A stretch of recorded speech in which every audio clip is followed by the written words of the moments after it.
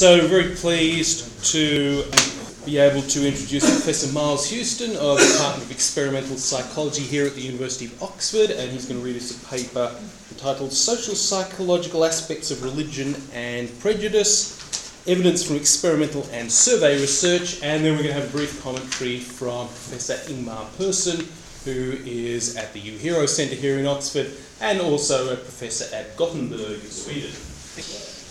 Okay, good afternoon everybody.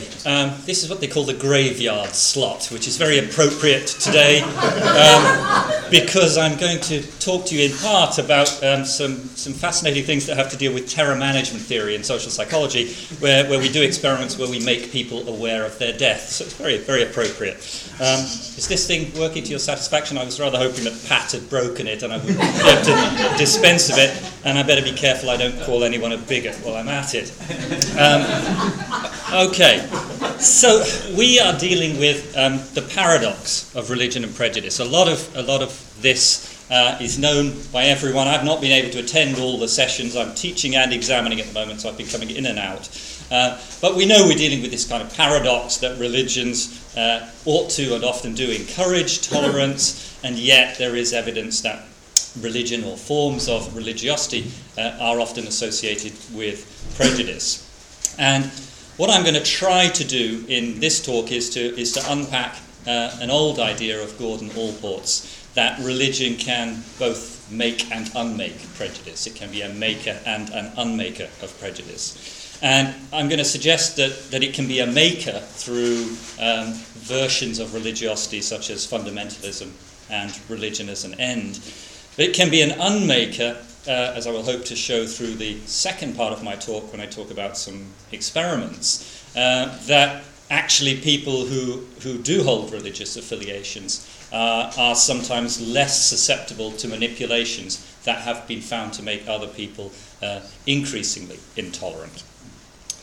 So I'm going to talk today about two pieces of work. One is a large cross-national survey on group-focused enmity. This is a project funded by a group at the University of Bielefeld. They're essentially interested in that old idea that there are some sorts of people who hate all outgroups. They're not discerning, they're not discriminating in that sense between those groups. They hate them all. Thoroughly nice people, I'm sure. And I'm also going to talk about these two quasi-experimental surveys. I must say, I went home last night and the night before, worked terribly hard in Google Images because people so far had these wonderful sets of pictures. Pat preceded mine with all these cuddly monkeys and what have you. So all I've come up with is God hates fags, but I did my best. Okay, the cross-national survey. Now, what I'm also deliberately doing today is I'm deliberately counterbalancing the strengths and the weaknesses of two different methodologies. We've heard about lots of other different methodologies at the conference. I'm not suggesting by any means that mine are the only two, but I think you will be able to see the strengths and the weaknesses in them both. The cross-national survey is remarkable, and it gave us access to 8 European countries, samples of about 1,000 people in each of them. Particularly interesting because a couple of people in the sessions that I've been in have raised the spectre of socially desirable responding, and there's a general sort of distrust about whether you can get people to own up to being homophobic, racist, anti-Semitic, and so on. Having been doing research on this topic for about 25 years, I can tell you there's not a problem mostly in getting people to own up to it. And in particular of interest here, we've got Hungary and Poland, where the levels of various kinds of prejudicial reactions are typically very strong. And I'm going to focus today on the data on anti-Semitism, Islamophobia, and homophobia. I don't wish you to make any comparisons about the strength of those response tendencies because for all sorts of complicated reasons, you know how they say a camel is a horse designed by a committee. There's a committee behind the design of this survey, and various people had pet measures that they wanted to go into the survey. So the measures of these three different types of group-focused enmity are different. So the first thing I want to do is I want to ask the question, when you consider a whole host of typical control variables that any sociologist or political scientist might look at, and here's a list of them here: gender, age, economic situation, financial situation, and so on. And then you add in a couple of the key proximal social psychological predictors of religious prejudice and other forms of prejudice. Does religion actually add anything more? Because in a sense, if it doesn't, you might argue that, well, let's get rid of the social psychologists, we don't really need them here, they don't contribute anything very much. So let's say a little bit more about SDO, social dominance orientation, and RWA, right-wing authoritarianism. And I apologise for those of you who do know lots about these topics. It's always very difficult talking to an audience like this. I will try to say just enough to make it clear to the neophytes and not too much to make it boring for the old-timers. So SDO is essentially an inequality-based ideology. It's a now taken the form of a 16-item scale that can be used relatively easily and hence is used very often. It can be given to people in all sorts of surveys, and there is a huge amount of evidence that people who prefer hierarchy in their societies, they prefer a structure with some groups at the top and some groups at the bottom. Those people are essentially not very nice people. They tend to be more sexist, racist, prejudiced towards immigrants, lesbians, gay men, feminists, housewives, and physically disabled people. They probably don't like professors either. Right-wing authoritarianism is another old-fashioned idea, the idea of authoritarianism, of course, going all the way back to the 1950s and work of Adorno. Its more recent form, thanks to the work of Altmaier, consists of three related ideas. I'm not going to pick those apart today, but just to mention, by way of introduction, the idea of submission to authority figures, of aggression towards those labelled wrongdoers, and of conventionalism, adherence to norms. And once again, we have people who are high on questionnaire scales measuring this tendency, tend to be people who dislike a wide variety of outgroups. So you might ask yourself quite reasonably, are these things measuring the same thing? Can we use one? Do we need them both? And to cut to the chase, I've just put in bold some of the key changes in the way we now tend to think about these kind of approaches. They used to be seen as personality dimensions. They're much more understood today as being assessments of ideology. And together, they do a very good job of explaining the variance in all sorts of forms of outgroup intolerance. They explain about 50% of the variance. Remarkably, they're not that strongly correlated as a rule. They are in some sources, they often are not very highly correlated. So together, they do a pretty good job of sucking up a lot of your variance. And of course, the question then is, to what extent are these kind of response tendencies associated with certain forms of religion, and should we hold religion responsible, or should we hold these kind of measures responsible? If you've never seen these kind of scales in your life, just a few examples of the kinds of scales. I should point out, and I will say this again later, one of the weaknesses of the survey research is you trade off between the vastness of the numbers of your respondents and the weakness, the smallness of your numbers of measures. So the SDO is a 16-item scale reduced to a 4-item scale here. The authoritarianism, equally typically a much longer scale, reduced to 3 items. But they have been used in these forms in lots of other surveys. Religiosity is asked in the GFE survey just by a very simple 1-item scale. How religious are you? Now, I think we can agree that that's absolutely not a fair way to measure religiosity, but we have to deal with what's in the scale, and we'll deal with that to some extent in the laboratory studies. And it also measures how often you attend religious services. Fundamentalism, again, there are multiple item scales of this. We've used some of those in the research that follows. This survey included a 1-item measure. My religion is the only true one. Agree or disagree. The measures of the isms in this group, the anti-Semitism, the Islamophobia, the homophobia, are as follows. I do emphasize they're not the same kinds of measures, so we have to be very careful about the conclusions that we can draw about the importance of religion or anything else as a predictor of one versus other of these tendencies. But again, they're fairly conventional measures, broadly understood as attitudes towards these groups. Now, There are 8 countries, as I mentioned, in this survey, and trying to represent graphically the data from those 8 countries is very difficult. It's even more difficult at 3:15 on a Wednesday afternoon. So I'm just going to pick out, if I can make this thing work, just a couple of very simple things. So the first thing is we add in the control variables, and as you can see, if you can see, they don't add much of the variance. The numbers are all very small. Then, in the second part of the analysis, we include social dominance orientation and right-wing authoritarianism. And the numbers I've put in red here are all the significant beta weights here. These variables are doing a pretty good job of explaining anti-Semitism across most of these countries. So the question, and this is a pretty demanding question I'm asking of religion here, particularly as we've measured it in such a weak form, I'm saying, having done all that, does religion add any more? And all you get is actually a negative correlation in the case of Germany.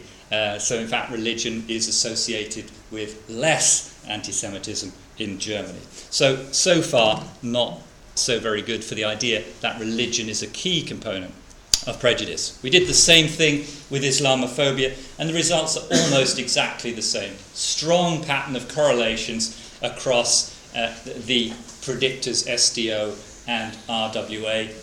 In no case is religion actually coming out. I do emphasize this is a very, very tough test of the impact of religion because the measure of it is just a single item, and we'll deal with that in a minute. Having said all that, this is the figure that is really interesting.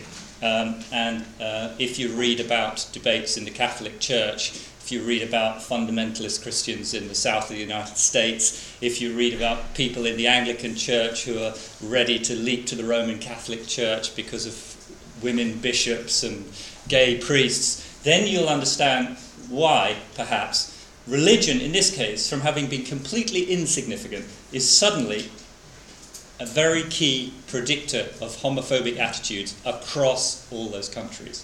So we clearly do have evidence that religion is playing a role in at least this form of outgroup prejudice.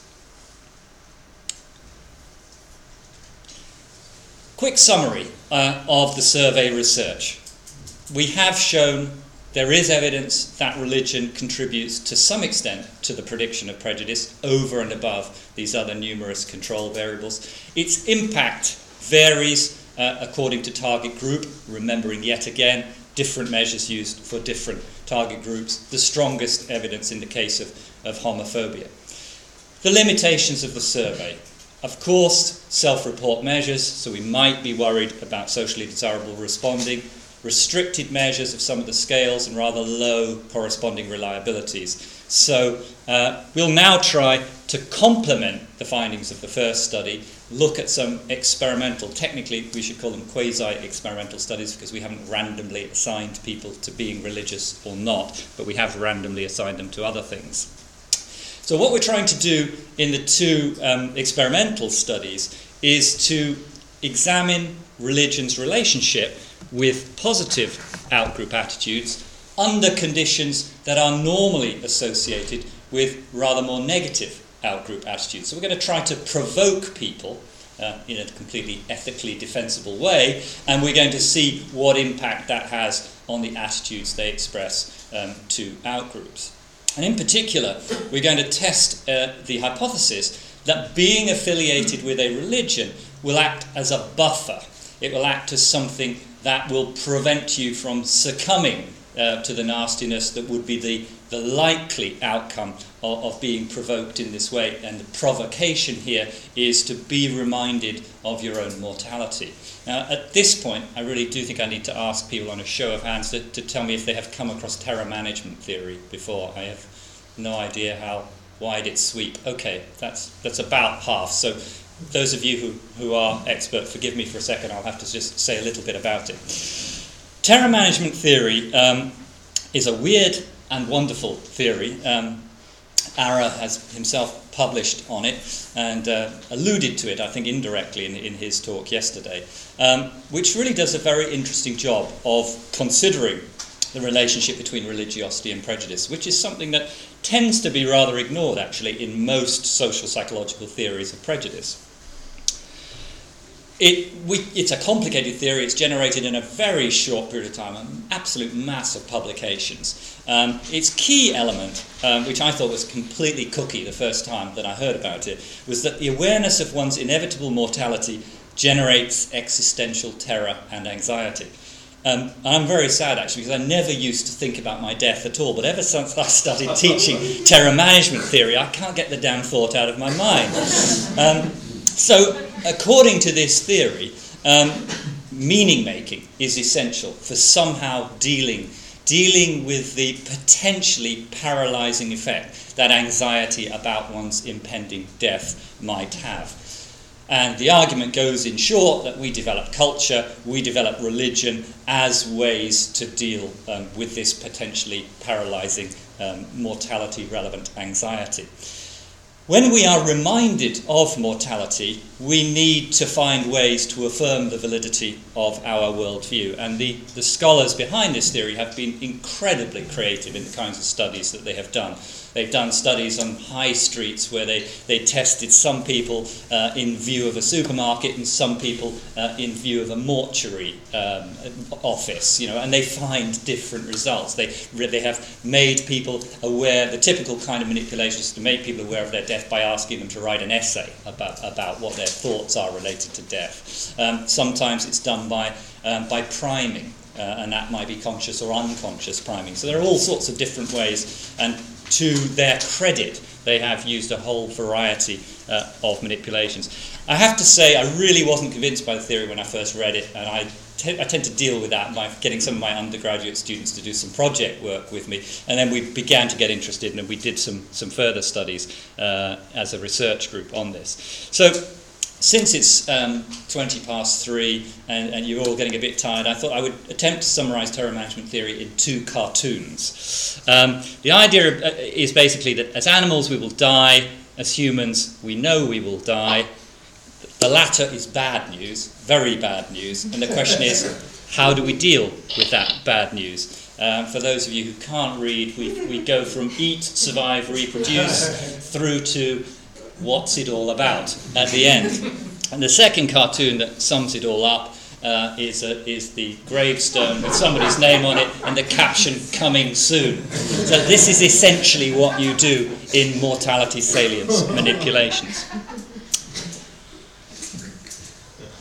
So the idea that links into our work on religion is many religions involve a belief in literal immortality. In other sort of areas of life, we talk about symbolic mortality. It's a shame that Harvey is not here today, because I think that's where his work ties in with this. And the idea is that the need for worldview validation may actually be reduced for individuals who already hold religious beliefs, which help to defend them against this terror. And it's not just religions that do this. There's a film, I think it's Full Metal Jacket, which is about the training of Marines, and they go through this horrendous training, and there's a bit at the end where their regimental sergeant major tells them that they're going to be sent off to Vietnam, and some of them will die, some of them will come back, but even for those of you who die, the Marines live on. So it's this kind of symbolic immortality which is linked into all sorts of groups and is definitely related to the kinds of initiation rituals that Harvey was talking about. And typically what research on terror management theory that relates to intergroup relations has shown is that if you make people's mortality salient, then they tend to enhance people who share the same worldview as them, and they tend to derogate people who show a different worldview from them. So the idea that we're testing here is principally this idea of a buffering hypothesis. We are asking whether this affiliation with a religion might help you to deal with this buffer, this provocation of anxiety, so that because you are affiliated with the religion, perhaps you're less vulnerable to this impact. And there's quite a bit of work that is consistent with this argument. Ara, I heard you speak yesterday, but I still don't know how you pronounce your surname. Norenzayan. That's actually how I used to pronounce it, and somebody corrected it. Okay, so Ara Norenzayan has done some nice work showing that increased awareness of mortality increases your belief in God. Other people have shown that threatening the validity of the Bible increases death-related cognition in religious fundamentalists. So you can see that people are doing this both ways round. Evidence supporting the existence of an afterlife reduces the need to validate worldviews. I'm not sure how you get evidence of the existence of the afterlife, but maybe Richard knows that one. Being religious versus non-religious eliminates the impact of awareness of mortality on the need to defend one's worldview. And that's Ara's study, which is really the sort of direct theoretical background to our study, all being done in a slightly different way. So, reminders of mortality have been shown to increase prejudice. Will the affiliation with a religion reduce or even perhaps eliminate this effect? We're going to make this a tough test too, because we're going to ask whether you still get a role of religion in these kind of cases. And we're going to look at type of religiosity measured by religious orientation. And again, we're going to look at some individual differences or ideologies associated with prejudice. We're going to look at social dominance orientation, and we're going to look at fundamentalism. This time, both measured in their full ways, not in these truncated ways that we used for the survey.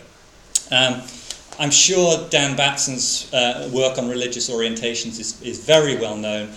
We can come back to the small print of this, but essentially we used his scale based originally on the work of Allport and Ross on the distinction between religion as ends, which is often referred as intrinsic religiosity, religion as means, often referred to as extrinsic religiosity, and religion as quest, the constant questioning of one's stance. And by the way, actually, just to put in a plug for our leaders here, I thought Russell and Steve's review of the literature did a really, really thorough job of bringing together the literature on this and all sorts of related issues. Very useful indeed.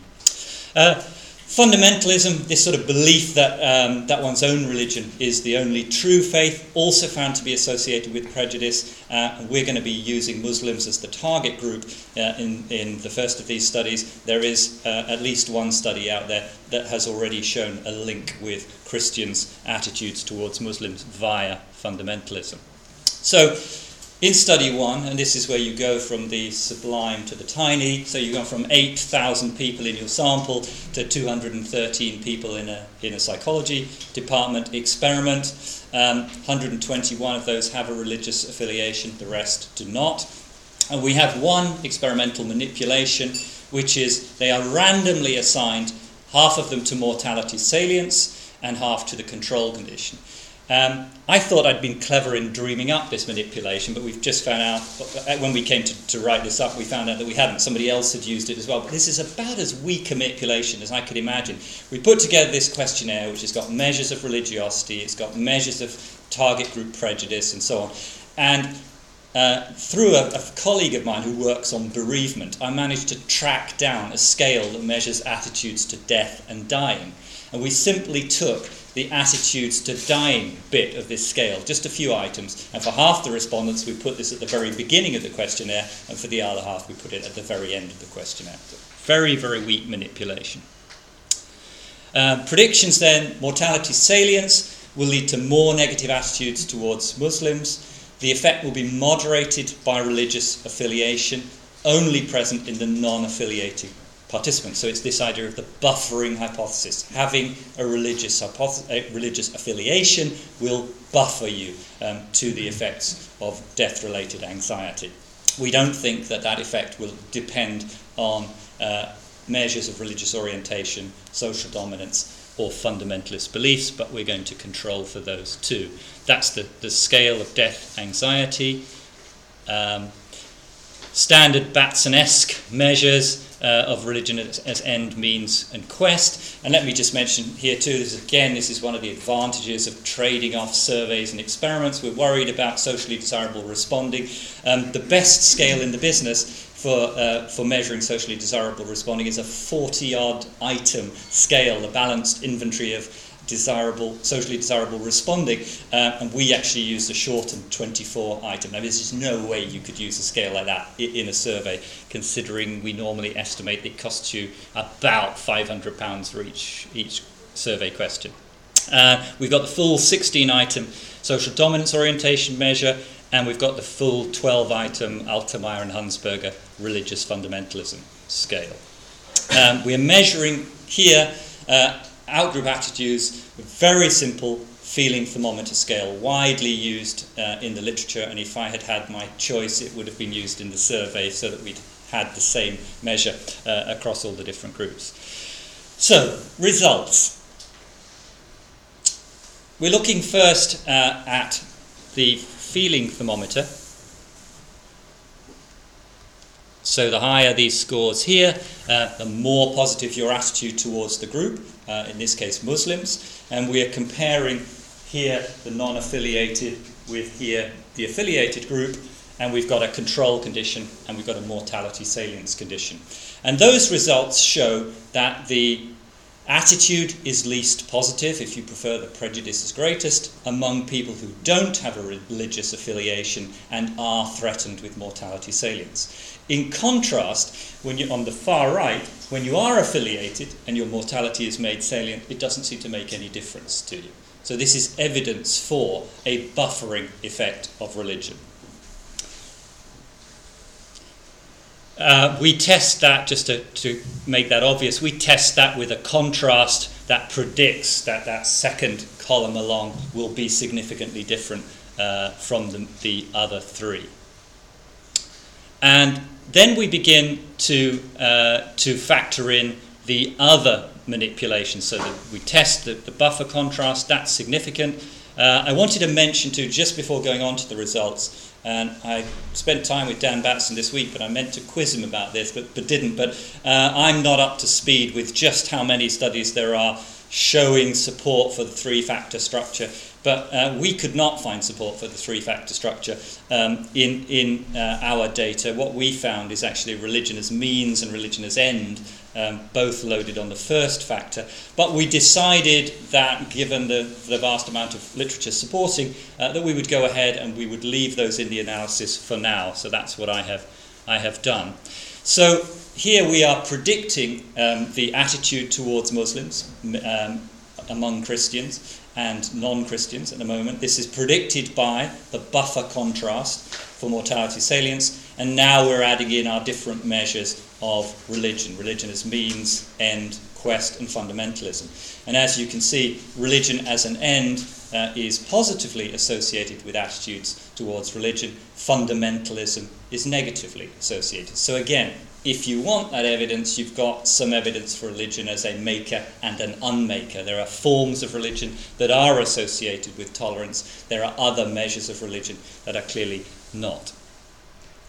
And then when you add in socially desirable responding and social dominance orientation, at the end, I'm sorry, the minus has become separated from the point 3. This always happens when you use a Mac and project on a PC. These little gremlins take over. Social desirability, which people have been worried about, and this is a student sample, no effect of social desirability at all here, but a whacking effect of SDO. And I think sort of largely the picture you're getting in this area is that it's these ideologies of social dominance orientation and right-wing authoritarianism that are perhaps the real problem. Now we separate the analysis and we look separately at non-affiliated participants in the top half, and we look at affiliated participants in the bottom half.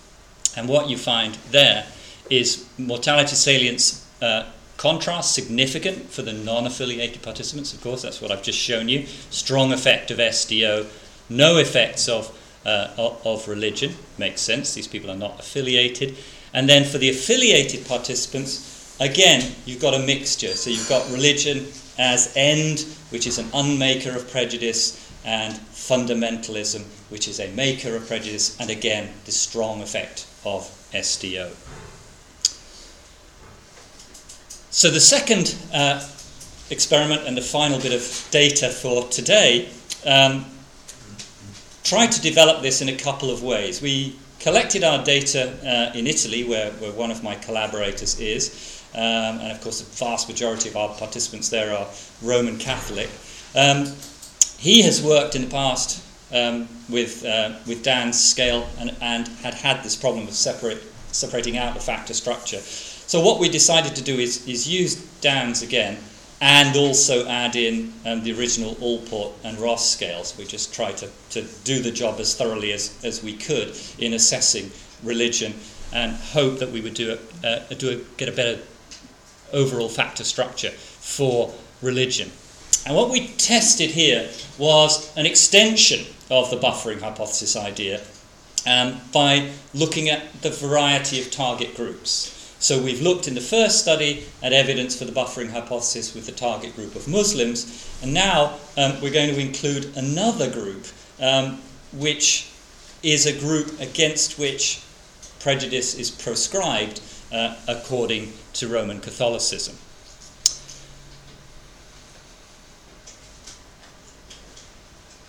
I think that we can just leave that one. Evidence for the factor structure was much better in the second study. We've got intrinsic religiosity and religion as end, loading on the first factor, religion as quest, loading on the second factor, and extrinsic religiosity, loading on the third factor. And then we proceeded, as before, with a study, this time with Italian volunteers, and this time we went back just to give us generalization across operationalizations. This time we used the conventional mortality salience manipulation in the literature. We had half the participants write about their own death, and we had half of them write about dental pain. Incidentally, I'm not going to report those data, but we did also take an affect scale to look at whether the affect associated with those two manipulations was different. We would have partialed it out if it had been, but it wasn't. Predictions here is we are expecting to get that buffering effect again for the Muslims, to replicate that effect, but we're not expecting that effect for the non-prescribed prejudice, the fortune tellers.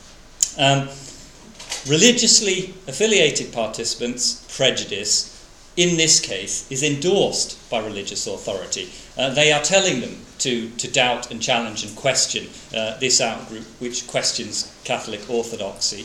And they should actually come in at a level comparable to the attitudes of non-affiliated subjects who are themselves exposed to mortality salience. So in this case, there are two determinants. There's mortality salience, which would determine prejudice, but there's also the reverse of the first study. Being a member of a Roman Catholic church, or the Roman Catholic Church, would predict that you would have higher prejudice against this fortune teller group. Measures of religion and thermometer measures against these two outgroups, Muslims and fortune tellers. We decided on these two groups by doing a pilot study, by asking a subsample of Italian volunteers the extent to which they thought the Roman Catholic Church opposed prejudice to two different groups. That's how we selected them.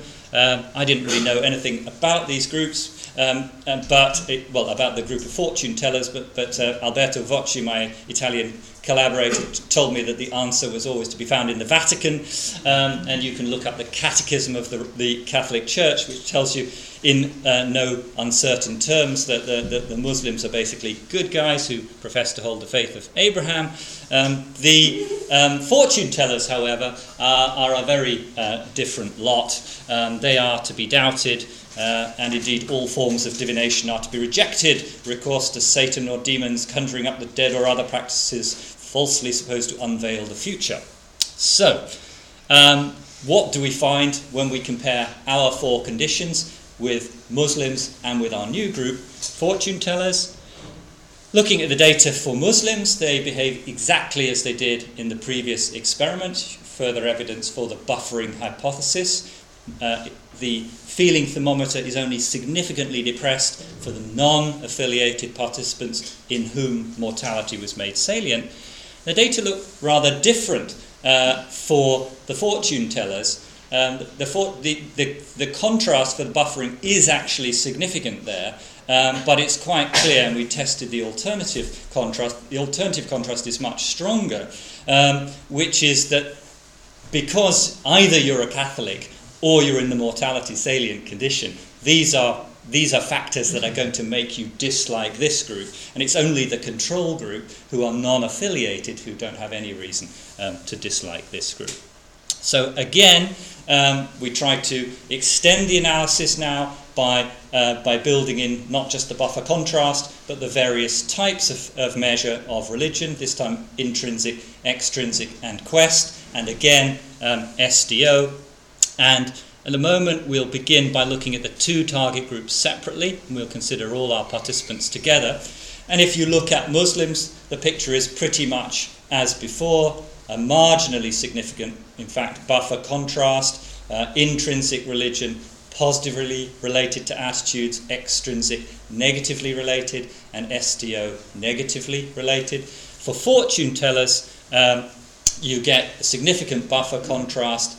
Intrinsic orientation now is negatively related to fortune tellers, because this is a group that the church says it's okay to be prejudiced against. Marginally significant effect for extrinsic, and a marginal effect for SDO, presumably because fortune tellers don't figure very seriously in the hierarchy of groups in society.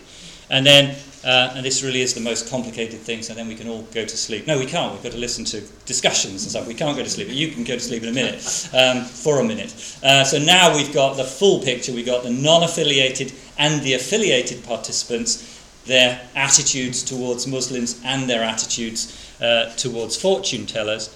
Taking the non-affiliated and the affiliated towards Muslims, basically the picture is that there is buffering for the affiliated, and there is a role for religious factors in making and unmaking prejudice. SDO is important for the affiliated and the unaffiliated. In the case of attitudes towards fortune tellers, the religion again is only significant in the case of the fortune. In the case of the affiliated participants, mortality salience is much stronger in the case of the non-affiliated participants. So you get the picture, which is that religion can, in lots of different and complex ways, be a maker and an unmaker of prejudice. And I think it's just too simple to look for a yes-no answer with all these different types of prejudice, with all these different types of religion, and so on. So essentially, we need to move on from that picture. And I guess the overall summary of what our research has told us is, yes, religion can make and it can unmake prejudice. Staggering results to me personally from the survey. I really hadn't expected that just this tiny measure of religion could make such a big contribution over and above all the other measures, especially SDO and RWA. Maybe what we should really be focusing on is why some Christians hate gay men quite so much. Maybe that's really what comes out more than anything else. But perhaps we shouldn't go too hard on the religious, because there's lots of evidence that forms of religion are associated with tolerance, not intolerance. Final cartoon to end up with, and that's my research team who all contributed massively to this piece of research. Thank you.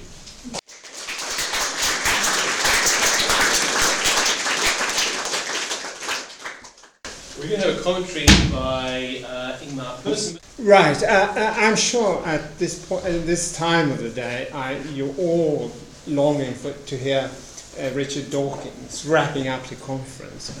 Still, I feel I have to say something because in order to have earned the free meals, I get it because I'm a commentator. I do fulfill that obligation with some reluctance because I'm a philosopher and not a social psychologist. I want to thank Myers for sort of making an heroic attempt to overcome his nature and principles, not to provide and not to have advanced material. I got some advanced material which I glanced through at lunchtime.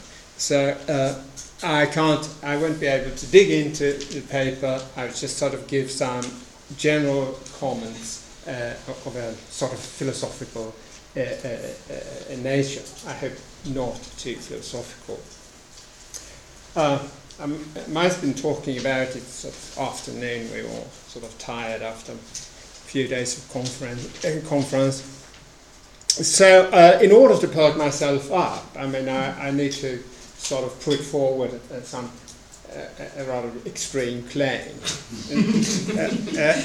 Namely, that I think Miles would do himself a favour, make his teammates a favour, if he were to scrap the concept of prejudice. I think he could say everything he wants to say without using the concept of a prejudice. For instance, he switches between talking about prejudice and outdoor enmity or negative out-group attitudes and things like that. And I think he could sort of rephrase everything he says in those terms, and I think that is preferable because the concept of a prejudice is so difficult. Or rather, I should say, it isn't the concept itself, because it's rather easy to sort of define roughly what a prejudice is. It's sort of a belief you hold on insufficient, inadequate,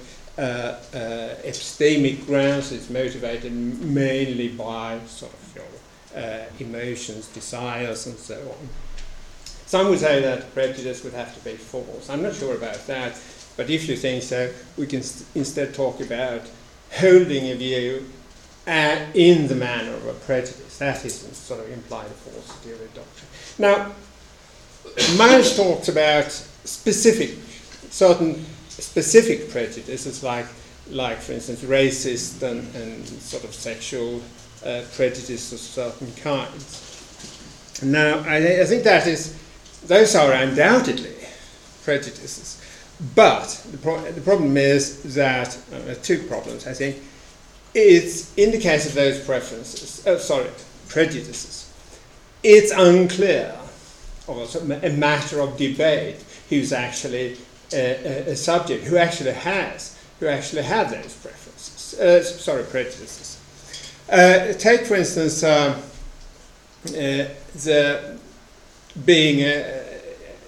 endorsing anti-Semitism. Now, some years ago, there was a Swedish rabbi who said that it's up to Jews to determine who's an anti-Semite and who isn't an anti-Semite. Now, and many people, as regards the conflict in the Middle East, sometimes when people criticize the politics of Israel, the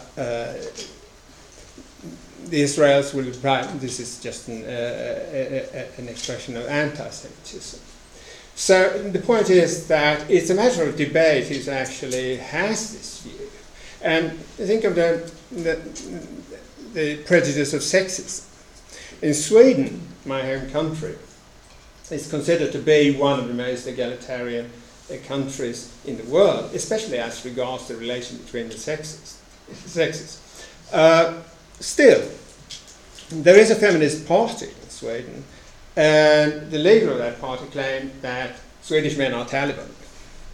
And another member of that party said all men are walking dildos.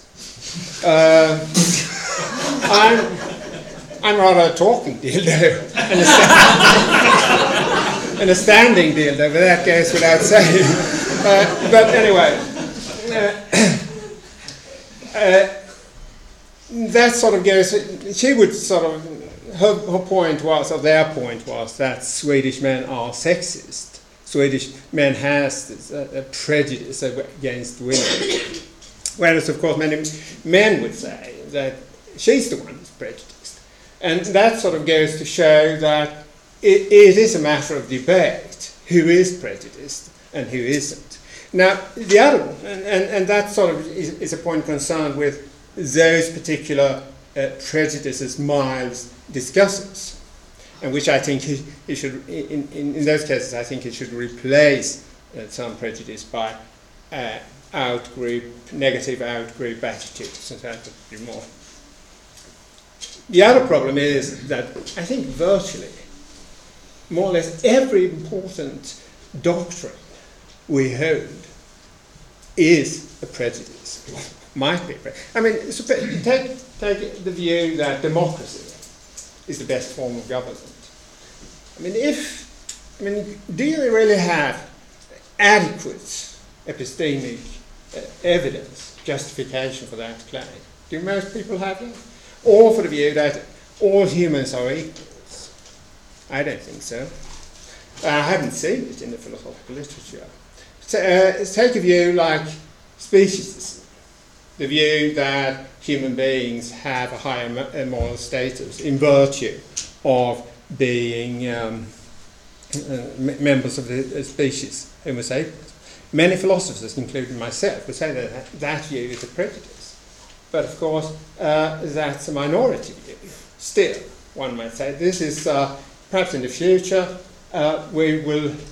future human beings will look on that view, that sort of view, and sort of think it's as much of a mystery how people could have had that speciesist view as we look back on, say, the 30s and wonder how even very intelligent people could be anti-Semites. For instance, Wittgenstein in the 30s, when he expressed very, very strong anti-Semitic attitudes. He says Jews were a cancerous outgrowth on the body of society.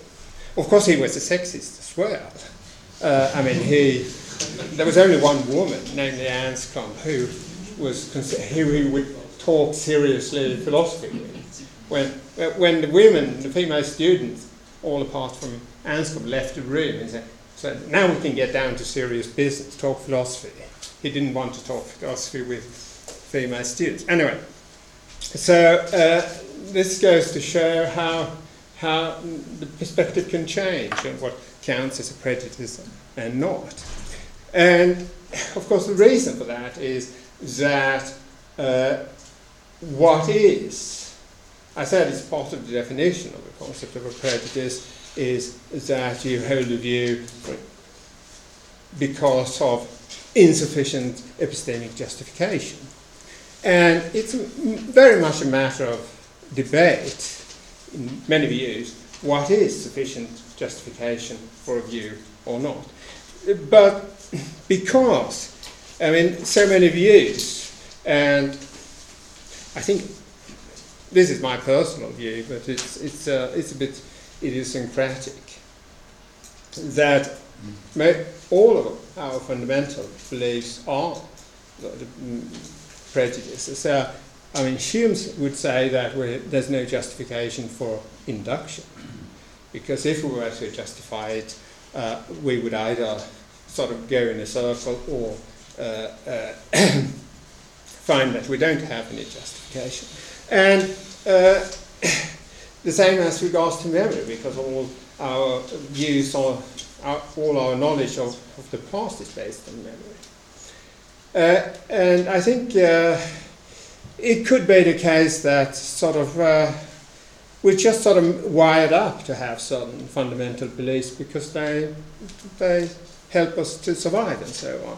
So ultimately, a lot of our views would be without justification, and in that case, many views would be prejudices. But the point is just that it is a very sort of slippery concept, and it's sort of unclear which views are prejudices and what people are prejudiced.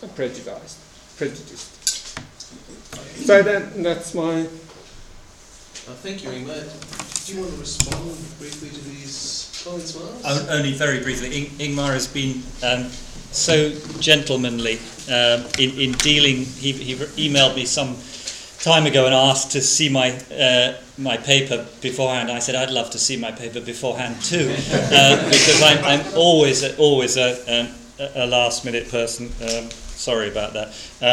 But I actually think you made some very, very good points. The short answer is that I always enjoy talking to philosophers, because philosophers do all the conceptual work that psychologists don't have the patience for. We love numbers too much. We get on with things. That's just the way we are. You're never going to change. Even if you're right, and I suspect you might be, you're never going to stop people talking about prejudices in this area. No. Go home and do a Google search. And you're right, I use the term prejudice and negative attitude interchangeably, because in psychology that is the definition of a prejudice. But I think you made very interesting points about whether in fact many, if not all, of our fundamental beliefs might be prejudice. I find other terms more objectionable. I have trouble talking about tolerance, for example. Political scientists like to talk about tolerance, but if I think of the etymology of tolerance, that makes me think that there is something that must have some noxious characteristic, and therefore I have to tolerate it. And that's not how I feel about ethnic groups and homosexuals and all these other groups. I don't feel that there is anything that I have to tolerate. So I suspect we can't close that gap. But I think it's an interesting observation, and thank you for that.